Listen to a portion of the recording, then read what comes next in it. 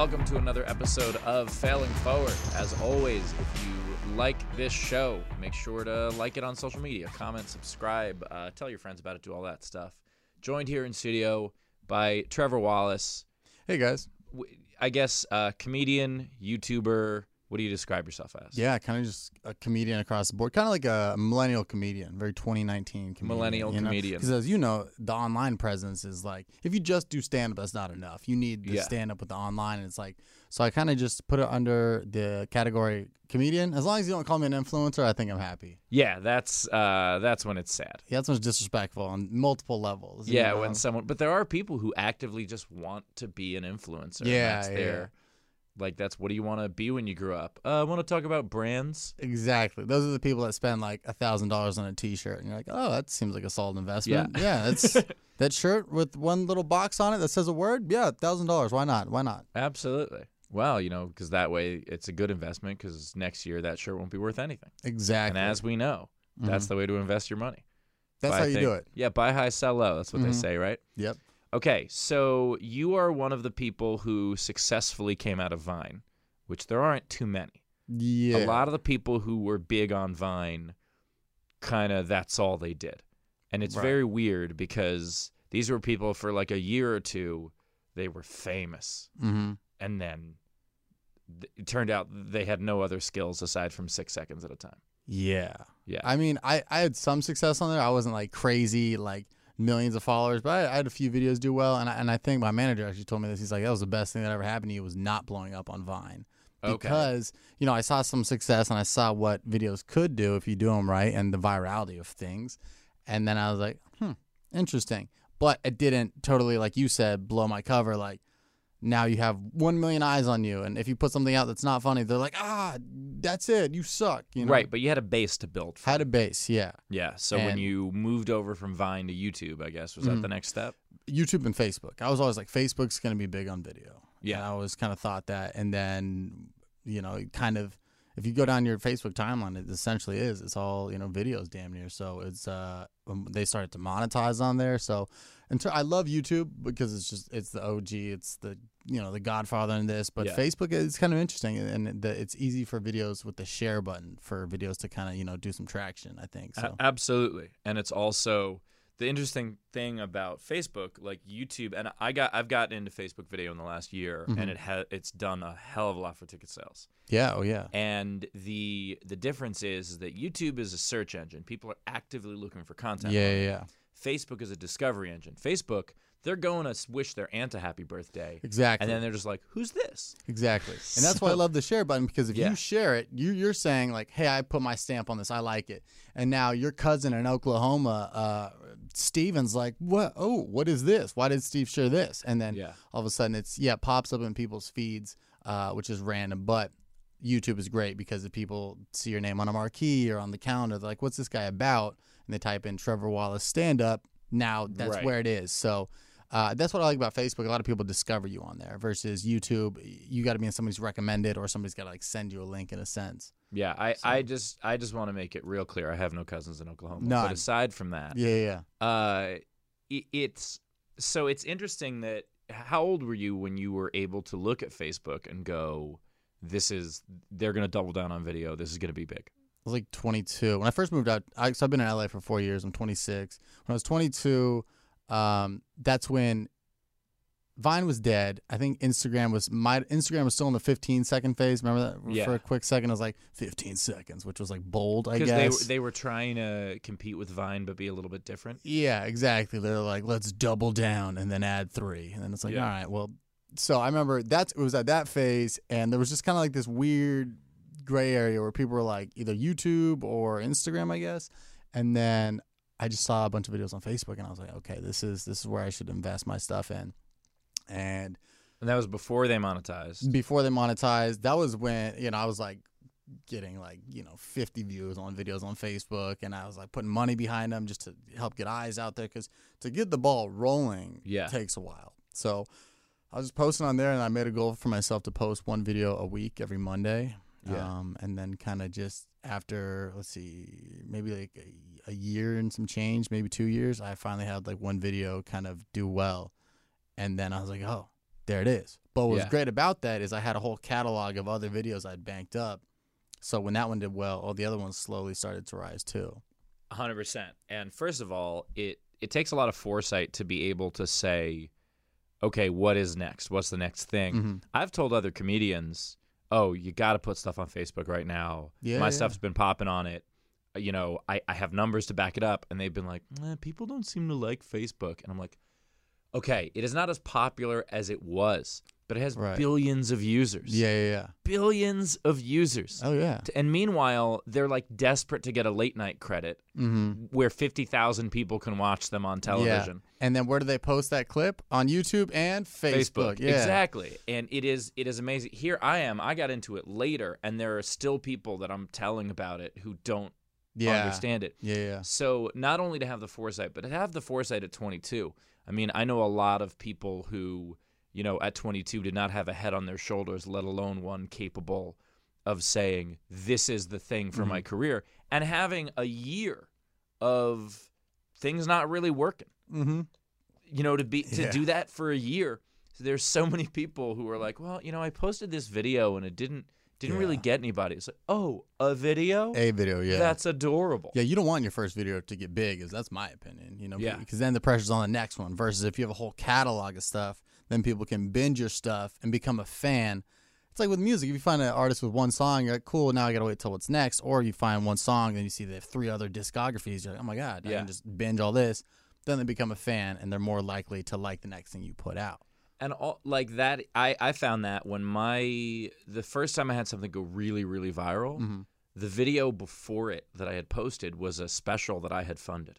Oh, It was like timing was great. The timing was great, but I also had 9 years of other stuff too. Exactly. But that I had my own special on there that I did I wouldn't say no one. I still had 90,000 subscribers, but I didn't have what I have today. Yeah. And so I 100% agree with you that having a body of work really helps. Do you remember there was this woman that went super viral? She was giggling in a gorilla mask. Yeah, remember it was that like video? OG stuff, like early on. This yeah. was a couple of years ago. I'd say probably 3-4 years ago, where she had I guess she had bought some gorilla mask and she was just laughing her ass off. And it's kind of infectious. I see why it went viral. It was very, very silly. But like that video probably got 80 million views. Jeez. But it didn't change her life at all. Right. Because what happened? She does a couple of morning shows. Yeah. They ask her about the gorilla mask, and then that's it. It's not like she's created anything else. Right. And I'm not saying she's incapable of it, but Yeah. when that thing goes, that's the only thing she has. Right, because if she does anything else, people in the comments will be like, that's the gorilla mask girl. Yeah. So it's hard to get out of that. And she didn't create anything before that thing went Right. viral. That was Yeah. just, I mean, now look, she may not be an aspiring creator, but, you know, it didn't Right, go they could anywhere. have just happened out of the blue, and then you run with it. You know, I'm like, Right. what was it? What Charlie bit my finger? Remember that on Yeah. YouTube? Like, I mean, they're still getting royalties off that. And the kid was a kid; he didn't know any better. But now it's like, well, since he was a child, I don't know if it'll affect him as much because people Yeah. won't be like, oh, that's Charlie from the bit my finger Right, he thing. probably won't be recognizable. Right, exactly. But I mean, it's so weird how sometimes life just does that. It's just like, now that's the thing, and then you end up on Ellen, and then you're like, all right, back to my day job. He is going to try to use it to pick up girls in college, though, for sure. Oh yeah, absolutely. Yeah. He's Hey, gonna, you want to see a video I was in? yeah, or he'll like, oh, what's your number? Oops, what's on my YouTube screen? Yeah. They're like, why are you watching a kid? Oh, the kid that looks like me. Okay, Yeah. that's definitely you. That's funny you say that about the video. Your first, so the video went viral, and then you had your special that came out. Yeah, so my special had come out like a month before the thing went viral. So that happened to me, and it's gonna be funny for you because I did Laughs on Fox, which was Yes. your show, right? Yes, you did. So I did that. I hosted the show. I thought I was gonna get the tape. I was like, because when you're a new comic in town, you will take anything as a TV credit. Yes. Like, so I was so stoked to have my first TV credit. I hosted the show, and then they're like, yeah, we'll air it. And then I waited. One of my friends got on. I was like, okay. Yeah. Another one of my friends got on. I was like, okay. Then the other episode, and everybody on that episode aired, and I was like, hey guys, where's mine? And they're like, we didn't find a space for you. So they sent me all the footage. Yeah. I edited it myself, put it on my YouTube. But they didn't think it was airable. Well, it just didn't. Well, maybe they didn't have a time slot for it. I mean, I was relatively new to stand up, so I'm. This was Probably. season 3, right? Yeah. Yeah, so season 3, I was a consulting producer for, but I had no hand in who was on But I still know how it worked. Yeah. And so what happens sometimes, so you were 23, 24? Mm-hmm. So Fox loved finding young comics. Mm-hmm. That was like they had such a hard-on for young comics. Yeah. But then what would happen is if you're only just starting out as a stand-up, you don't have the clear voice yet. Right. And so I'd bet anything that if you look at the material you did in that set versus what you do now, it's probably a relief. And that's what I'm saying. That it was like a pro for me because, one, it didn't air when I was like too green. Yeah. But they sent me all the footage and I edited it myself, kind of because I had 4 camera angles. Yeah. I posted it. And then the next video I posted was the one that first took off. Now my stand got a bunch of views. And I was like, oh, shit. So that was awesome. But like you said, I was definitely too early to be, throwing that on national television. So that was one of those things where it's like, I got a good tape. I got to edit it. I got a bunch of views on it. And you get to edit it how you want it, exactly, which protects you from someone else. And I don't do any of those jokes anymore. So it was like the show falling forward. It was failing forward. So it was like it was funny because it's so like, yes, I got a TV credit, and then it didn't happen. And then you don't air. But now it's like full circle sitting here with you. So it's like it's the first season was the one that I was executive producer and host of. Mm-hmm. And the way it would work is, we'd go to a city, we would film usually 16 comics. Sometimes we would film 2 shows, so we'd do 32 comics. And maybe 25 of them would get on. Or if we do 16, maybe 12 of them would get on. And that sucks for the people who don't get on, but it's part of the process. Now, some of it was... Every now and then, there was one, like there would be someone where, because before we would tape, we would always tell them the rules, which is like, aside from watch your language, it is broadcast television. But there's also like, you can't sing. You can't sing on it because we don't have the rights to the song. Yeah. Or, you could sing your own song, but, we don't have the rights to a song. Mm-hmm. So if you're doing a bit about, and we would tell people this all ahead of time, even clothing. It would be like, you can't wear something with a logo you don't own. Mm-hmm. There were all these rules, and we would tell people, and sometimes comics would just do it anyway. Yeah. Or like, well, that's great, but now you're not going to be on television. Yeah, exactly. Fuck the man, okay. You did well for this crowd, but what about the crowd on TV? Yeah, exactly, which will never see it. Exactly. And, and of course there are situations, and I talked about this in another episode, some of the stuff that I've been cut from. I did a show, one story I didn't tell was... I did a show for Showtime called White Boys in the Hood. The worst. It was a good idea for a show.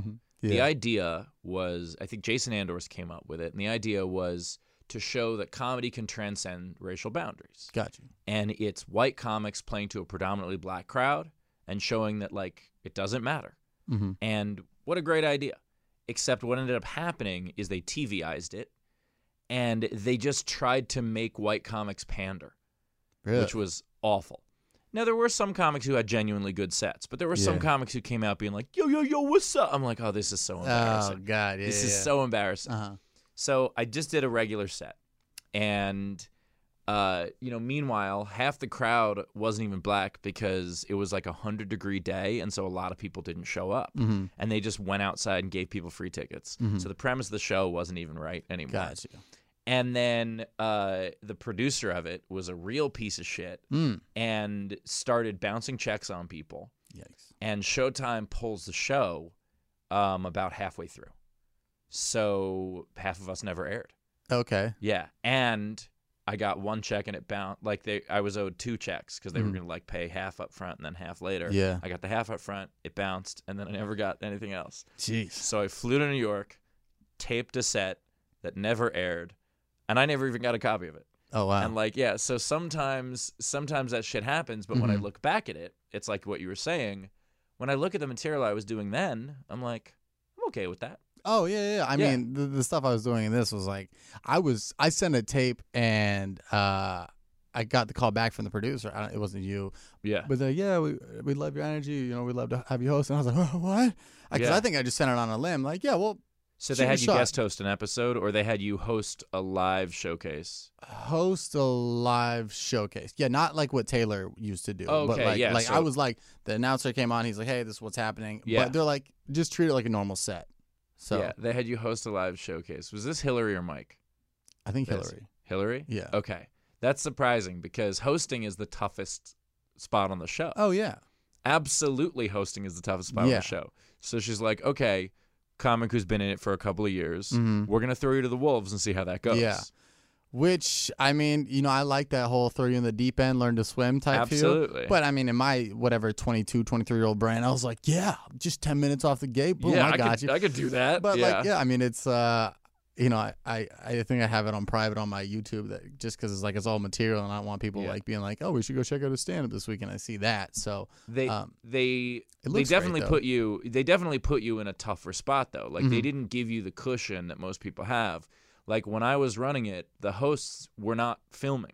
Like the host's job was just to host so that the people we were filming could do as well as possible. Yeah. I hosted a lot of them. And it was just to take that bullet and, you know, make the situation as good as possible for the comics who were doing it. Right.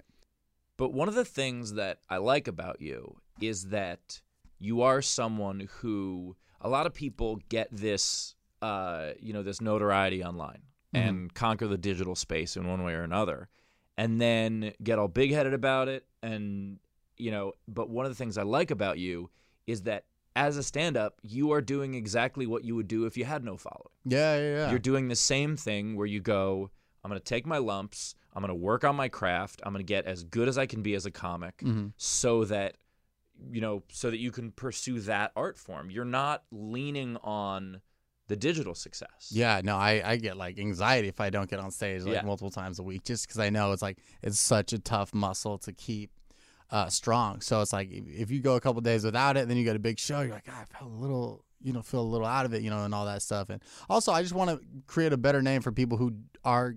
I'm not creating a path. I mean, like Chris D'Elia did this stuff, It's been around. I mean, you've done this stuff. I just want to keep it going and be like, oh, he's not a piece of shit. That way, when the next kid who also has a similar situation, they're not like, man, he's just selling out an improv. Oh, like someone who popped online. Yeah. So, but the difference is, I was a comedian for a decade before I had any sort of online success, and almost 15 years before things popped. And what you're doing is you're showing that it's possible to pop first and actually give a shit about stand up as an art form. Yeah. And I don't try to gatekeep many things. I'm a little gatekeepy when it comes to, like, I'm a New Yorker, so pizza and bagels for sure. There you go. When some city in the Midwest says, "Oh no, we make great pizza," I'm okay, sure. Right. But I'm very gatekeepy when it comes to comedy. When it comes to stand up, I hate when people throw the word comedian around. I hate when some politician gives a funny speech and they're like, oh, look at this comedian. I'm like, fuck you. Yeah. Absolutely not. They had a couple of writers and they got a few laughs. Yeah. And it was mainly because people didn't expect them to get any. So when they're digital people who describe themselves as comedians, and it's like, okay, well, where do you perform? Oh, I performed at this show where just a bunch of YouTube stars once. And I'm like, once. Yeah. And I'm like, you're not a comedian. You did a little bit of stand-up one time. Did a Q&A, yeah. Yeah, exactly. And so to watch you actually go out there and grind, I think is inspiring to people who, like you said, people who want people to understand that, like, just because you're successful digitally doesn't mean that you're some lazy piece of shit. Right, exactly. Like, you could still grind on it. And I want to talk to you, speaking of digital, I want to talk to you about what happened with White Claw and the lawyers that got involved, and what a great time to throw to break. We'll talk about that when we come.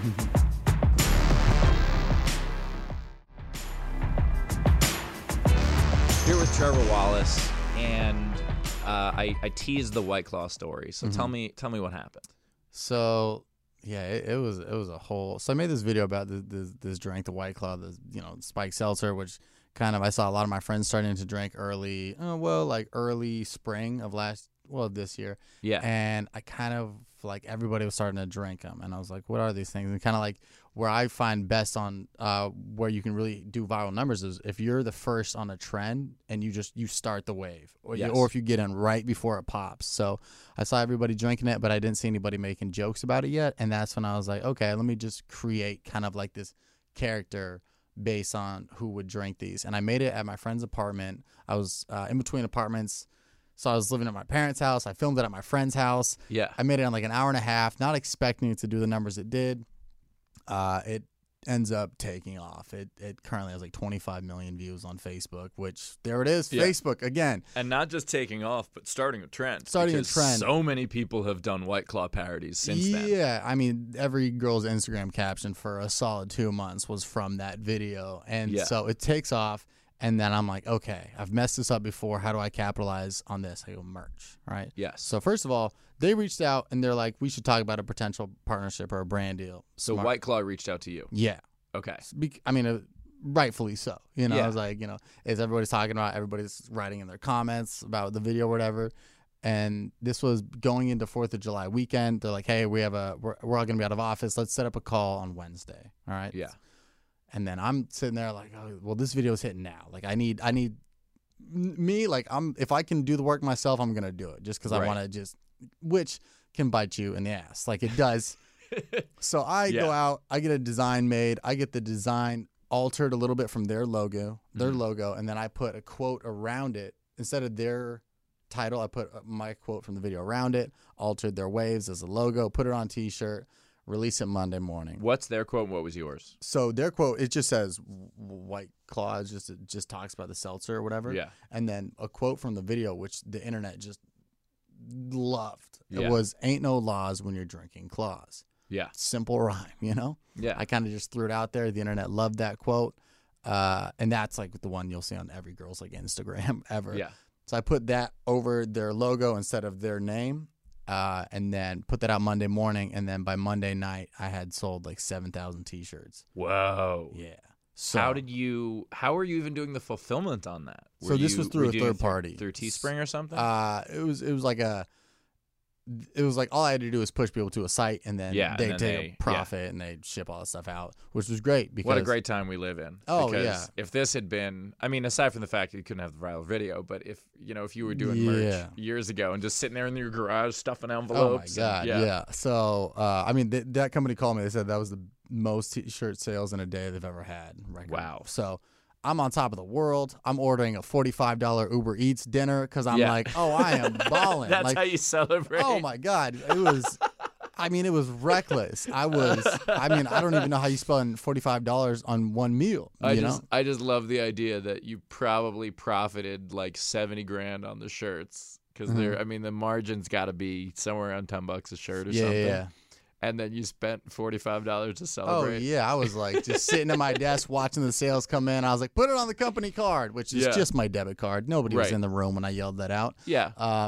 And then I go to bed rich, at least for me. Yeah. I mean, that much money to a 26-year-old, there's no difference between that and the lotto, Absolutely. So I go to bed and I wake up, and their company is in, I think, New York. So they got wind of this when it was like, 3 a.m. my time, 6 a.m. their time. Yeah. And then my phone, I wake up, is blowing up, right, from their team and my team, and just being like, hey, we got to, the legal team's after this. And it's pretty much, a lot of people thought it was a parody thing. They're like, oh, you could fight it because parody law. Absolutely. That was my first instinct. That's why I asked you what the phrase was. Yeah. Because that's satire, and that is protected. But here's what they got me. They said it promotes reckless drinking, which... But that doesn't... Wait. So the quote... So they said from a far enough distance, the waves still look close enough to their logo that it looked like their brand was promoting that quote. In a sense, like... So, how somebody sued Starbucks because they're like, oh, my cup didn't say it was hot. Yeah. It's the same sense where if somebody was like, I got a DUI, but this company said there's no laws when I drink these things. I'm invincible. Because, everybody... So they were more scared to protect their own brand, which... Yeah. So was it a cease and desist? Yeah. Or did they? It was a cease and desist, but they said if you and what But did they demand the money from the shirts? So that's where they kind of pinpointed me. They saw that. So how the website worked is they bank up as many orders as you can in a certain amount of days. I set it for like a 3-day campaign. They were like, look, the campaign, you haven't shipped any shirts out yet. The campaign ends in like 18 hours. So you delete this now, we're good, right? Or if this hits a market, any one shirt touches sales, then our legal team, deal with them. So that's where I'm in the position where, like, okay, it's not parody law. And I mean, alcohol, they're so careful with protecting their own name and the brand. And that's why every can in the world says, please drink responsibly, this and that. So they hit me with the clause and like in all the, the alcohol and tobacco rules and all that stuff. And went back and forth with like both teams and talked to like legal, and they're like, it's just kind of not worth it. But yeah. So the weird part is I talked about they wanted to do a brand deal still. So I delete I take the shirts down. Not everybody gets refunded. The shirts never were printed out. The website just refunded everybody. And then I was like, okay, I played ball.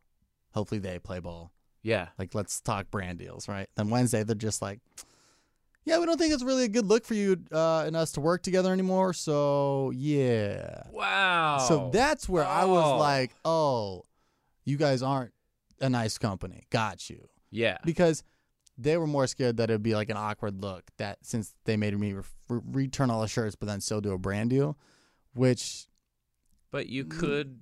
Yeah. That's not awkward for anybody. It's very easy to just be like, yeah, we came to terms and everybody's getting along. And, that kind of corporate bullying is such garbage. Yeah. So in the span of, maybe 48 hours or a little bit more, it was like I went from selling shirts to having a chunk of money I never thought I'd see in a day to returning the shirts to hoping for a deal, then to them saying like, yeah, we don't really want to work with you right now. So it was the weirdest 3 days of my life. That's such a roller coaster. Yeah, exactly. And the idea that like, it just bothers me that because anyone can sue anybody for anything. Right.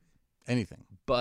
And even though you probably would have won if you fought that. Yeah. But it would have cost you more than you made on the shirts. Yeah, they probably would have. I mean, they're a big company. They're owned by Mike's Hard Lemonade, so they probably would have just drowned me out in like legal fees and all that stuff. And like at the end of the day, I'm a comedian. I don't know what I'm like. I just want to focus on my craft and not being in and out of court cases and courtrooms and this and that. And so that kind of just on Wednesday after that call, I was just like, all right, well, we're not associated with them at all.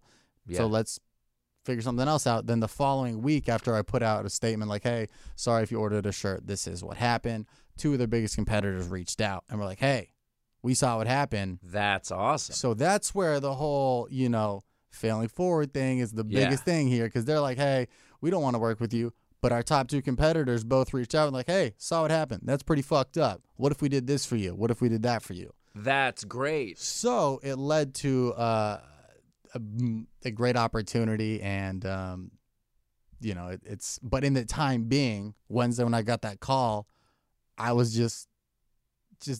Have you ever just been so? You just felt numb. I didn't know whether to be mad, happy, sad. What it was just nothing, just numb, and it was the weirdest feeling. And then the next week, I had 2 offers that were amazing offers, and ended up taking one of those, and. That's great. What is it? So Natty Light reached out, and they came out with a seltzer as well. So I did a partnership thing with them, and when they released their seltzer, I was like the face of it. And then there's a video that they're waiting to see if there's something I can do with them for that. So there's a video idea to create something, or a commercial or something would be awesome. But that'd be sick. That's so great. And good for them for the heads up marketing on that. Oh yeah, I mean that's a golden opportunity. It's like I got kicked to the curb, and they're like, "Well, we'll take you in. We'll bring you on in." So that is I mean, look, I was never gonna drink White Claw anyway. Yeah, I mean, I don't even drink, but now, absolutely not, especially not. How dare they? Right. How dare they? Yeah, so it's crazy because people not everybody knows that side of the story. So Yeah. people will still come up to me when they just see me and they're just like, dude, White Claw guy. And I was like, You're like, but I hate this. Yeah. And the worst is people have come to my shows because once my design got ripped all over the internet. So people, just third parties were making that shirt without getting sued. So the worst thing is people are coming to my shows wearing the shirt that I got cease and desist over. They think they're supporting me. Yeah. And they're like, look at our shirts. And I'm like, there was a company. So the people who follow me very closely might know this story, but so comedian, do you know Madison Sinclair? Yeah. So she's a friend of mine, Mm-hmm. and when I announced my tour 2 years ago, which was my first like really, really big tour, she decided, let me see if I can support this and, support my friend. And so she like Googled to see if there was merch, and she found a shirt that said, Steve Hofstetter is why I drink. And she's like, oh, that's funny. Okay, he made a self-deprecating shirt. So she gets this shirt, and now I did not make that shirt. Mm-hmm. But she gets this shirt and she sends me a picture of it, and I was like, "What the fuck is this? Yeah. You made this? Mm-hmm. What kind of a shitty thing is?" Mm-hmm. Like, I thought she was like trolling me, Mm-hmm. and she's like, "No, I was trying to support your tour. This is one of the shirt." And I was like, "I have no idea what the shirt is," and I looked into it and I found there was this company that had like 15 prefabricated designs, and they were and just on Amazon. Mm-hmm. And for any sort of comedian with any sort of following at all, they had these template designs made as if they were pre-made shirts, and you could just buy one from their store, and then they would just make them one at a time. Mm-hmm. And so they had them for probably 1,000 of us. Jeez. And yeah, all unlicensed, all them keeping the revenue. Yeah. And they were a Canadian company, and so the laws made it was a little difficult because you're dealing with international law now.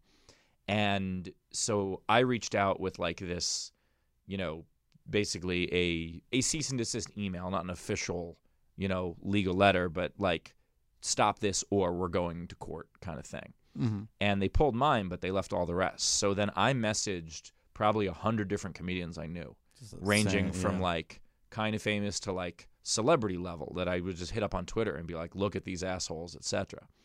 And so I ended up making my own shirt that said Madison Sinclair is why I'm sober, just to, kind of say, hey, fuck you back. Mm-hmm. But the idea of there are people who make their living off of this shit, off of stealing from us. And I've talked a lot about stealing IP on the podcast before, but even something stealing IP and then making a physical product of it is shit too. Mm-hmm. So I would just encourage anybody who, you want to support someone, that's awesome. Just licensed merch. Yeah. And just make sure it's theirs. Yeah. Yeah. Because these people don't think that they're like offending me. They don't, because they don't know the background story. Like I found it online. I figured it was yours. I was like, really? Right. Yeah. A random website. You think no, it wasn't on my website. I found this Chinese website. I thought it was yours. Exactly. Yeah. They sold this and chainsaws, but I figured that seems like trouble. Yeah. I thought you just got a brand deal with this Chinese website. Yeah. So. Yeah. It's also because we don't seem to have any problem with knockoffs when it comes to like sports or concerts or things like that. Yeah, that's true. Because people think it's weird that there's a certain time where you go, this person's making enough money, I don't mind. Mm-hmm. Like, I don't mind getting an unlicensed shirt from the Yankees because they've made enough money. I don't mind getting unlicensed. I don't mind stealing cable because fuck Comcast. Like there are a lot of people who have that. Yeah. But when does it go from mom and pop business to someone you're willing to steal from? Because that's basically what people are doing when they do that. Those shirts, like those companies made thousands. Because what they did, and you'll understand this, but like social media marketing is at a point where it's so advanced where they were targeting my followers with that shirt. Yeah. So it's like anybody who's ever watched my videos or follows me, they were targeting against that, which is insane. Brilliant and evil. Brilliant and evil, and then all these people were sending me messages like, hey, why did I get this on my news feed? And I'm just like, it was too much stuff to even chase down. Like I sent a few messages like, hey guys, like, could you not? But at a certain point, I was just like, I just want to disassociate myself from this. Yeah, at a certain point you could post a message and then there's nothing else you can do. Yeah.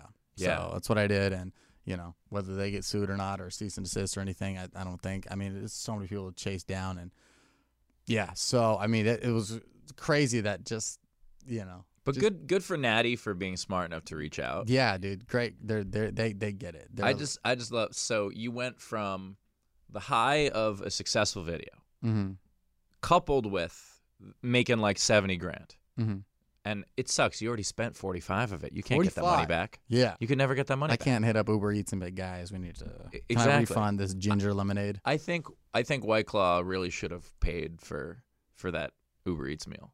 At bare minimum. Just or like a voucher. Right. We'll cover $20 of it. You know? Yeah. You would have spent money anyway. On you and it, yeah. Exactly. You did eat the meal. So, and then waking up that next day with probably a little terrifying. Oh yeah, in like cartoons when they like try to grab something, their phone scrambles. Yeah, that's what I did. I was literally like, dude, who the I didn't even know who to call first. I was just like, what the fuck is going on? Yeah. And because you also don't know, like, am I going to get in trouble for this? Am I not just going to not make this money, but am I going to lose everything I have? Exactly. I was like, I didn't expect this. I just put out a shirt. What do you mean? Because am I going to jail? Yeah. Your mind just goes everywhere. Oh yeah. To them being like, hey, we'll settle this and we'll still hire you. So then you go up again, and then them basically ghosting you on that. Yeah. So then you go down again, and then Natty reaches out. This is over the span of a week? Yeah. Wow. And I had, what's funny is I had shows in town every night. I was just doing spots, and like Monday night I did a set when I was like on top of the world, and I was like, yeah, like comedy, this is great. It was so good. And then I did a set Tuesday, and I was like, you guys ever lost $100,000 in a day? And it's like such an unrelatable thing for an audience. And then I was like, yeah, moving on. Yeah. So like, so my set each night was so different, but it's like tailored to it. But I mean, that I learned so much from this. And I guess I didn't understand the power that I had behind like the social following. I was like, oh, it's just a t-shirt, which led me to so many different points that I'd never see. But I mean, like that really showed me the business side and how things happen in the corporate world, and and when you make entertainment your full-time job, like you gotta run some things past people every once in a while. Have you done merch since? No. So now I want to do it right and roll it out and figure out what that next piece of merch is, because it was cool to know that many people would even support me. So now I don't want to have I want to have like a full website with multiple designs and this and that. So that's kind of the next step is, merch. And I mean, merch is a great revenue. And I think if it's something you actually care about and it looks good, like something to be proud of. And it's not only great revenue, but it's someone taking the time to say, because every time they put that shirt on, they're connecting with you in a way. Yeah, because I've done some other merch, and like when people come to my shows and like a shirt of mine, like it's a feeling like no other. I'm like, my god, it's the coolest thing. That is like instant, and I'll like see it like either in the crowd or afterwards, taking a picture. I'll like walk out, and I'm like, oh, yeah, she's got that shirt. Yeah, so it's really cool, and just how people want to support you in a sense, So that's what it is. I love it so much, and it was something that like before I really had shirts, every now and then someone would come to the show and like they would make something, which was really cool. Yeah. And I love the effort behind that. But to see, because I have shirts for my Patreon. Yeah. And I have shirts, like I do a scholarship in memory of my dad, and I have those shirts. And so sometimes, and I talk about them from stage, and like I'll look out and I'll be like, there's one and there's one and there's one. Yeah. And it's just, it's the greatest thing. And some people make fun of like, oh, you're the person who's wearing the shirt of the band to the concert. It's like, yeah, and it means a lot to us. Yeah, what it does for the performer is like insane. Like how good it feels to see that is like crazy to me. Absolutely. And I don't know what it would do if you're like the Rolling Stones or Aerosmith, but like if you're, if you're on the level of selling a couple hundred tickets to a show and some of those people are wearing shirts, it means a lot. I mean, even like I went to Arizona and I sold some shirts at the show, and then I did Arizona again, and like not only were they a returning customer to the show, but they also had the shirt they were wearing the first time. Like that, like they were just as pumped to put that shirt on before they left. Like, oh, cool, I get to wear this shirt when I go. Oh, absolutely. So I love it. I mean, it's awesome. And I know we got to wrap, but I would tell a quick story of just failing backward. There was a comedian who, things didn't go too well for him. He was doing well at one point, probably in like the late 90s during, the first comedy boom. And then he ends up getting divorced. loses most of what he has. He picks up a job waiting tables at I think a TGI Fridays. Mm-hmm. And so he's waiting tables, and he gets to go to take someone's order. And the guy just looks at him and goes, "What happened to you?" And he looks down, and the guy is wearing his shirt. Wow. There's someone who bought his shirt, 6-7 years earlier at a show. Jesus. And, I don't know if I could ever come back from that. No. That's a really tough one. That is brutal. Yeah, but he's not the nicest guy, so it's a very funny story. So, said... I'll ask for the name off the podcast. Yeah. I was debating. I was like, can I say this on the air? I don't know if I can say this on the air. Just tell me which TGI Fridays, and I might know. Yeah, exactly. We'll just Google it. So, Trevor, tell people where they can find out more about you. TrevorWallaceComedy.com for upcoming tour dates. I got a bunch of one-nighters coming up, a bunch of New York, a bunch of East Coast stuff, Phoenix in November, Boston in December, and then some cool stuff coming in early 2020, or just on my Instagram. I post everything at Trevor Wallace. Excellent. Thanks for listening, guys. Like, comment, share, subscribe, all that stuff.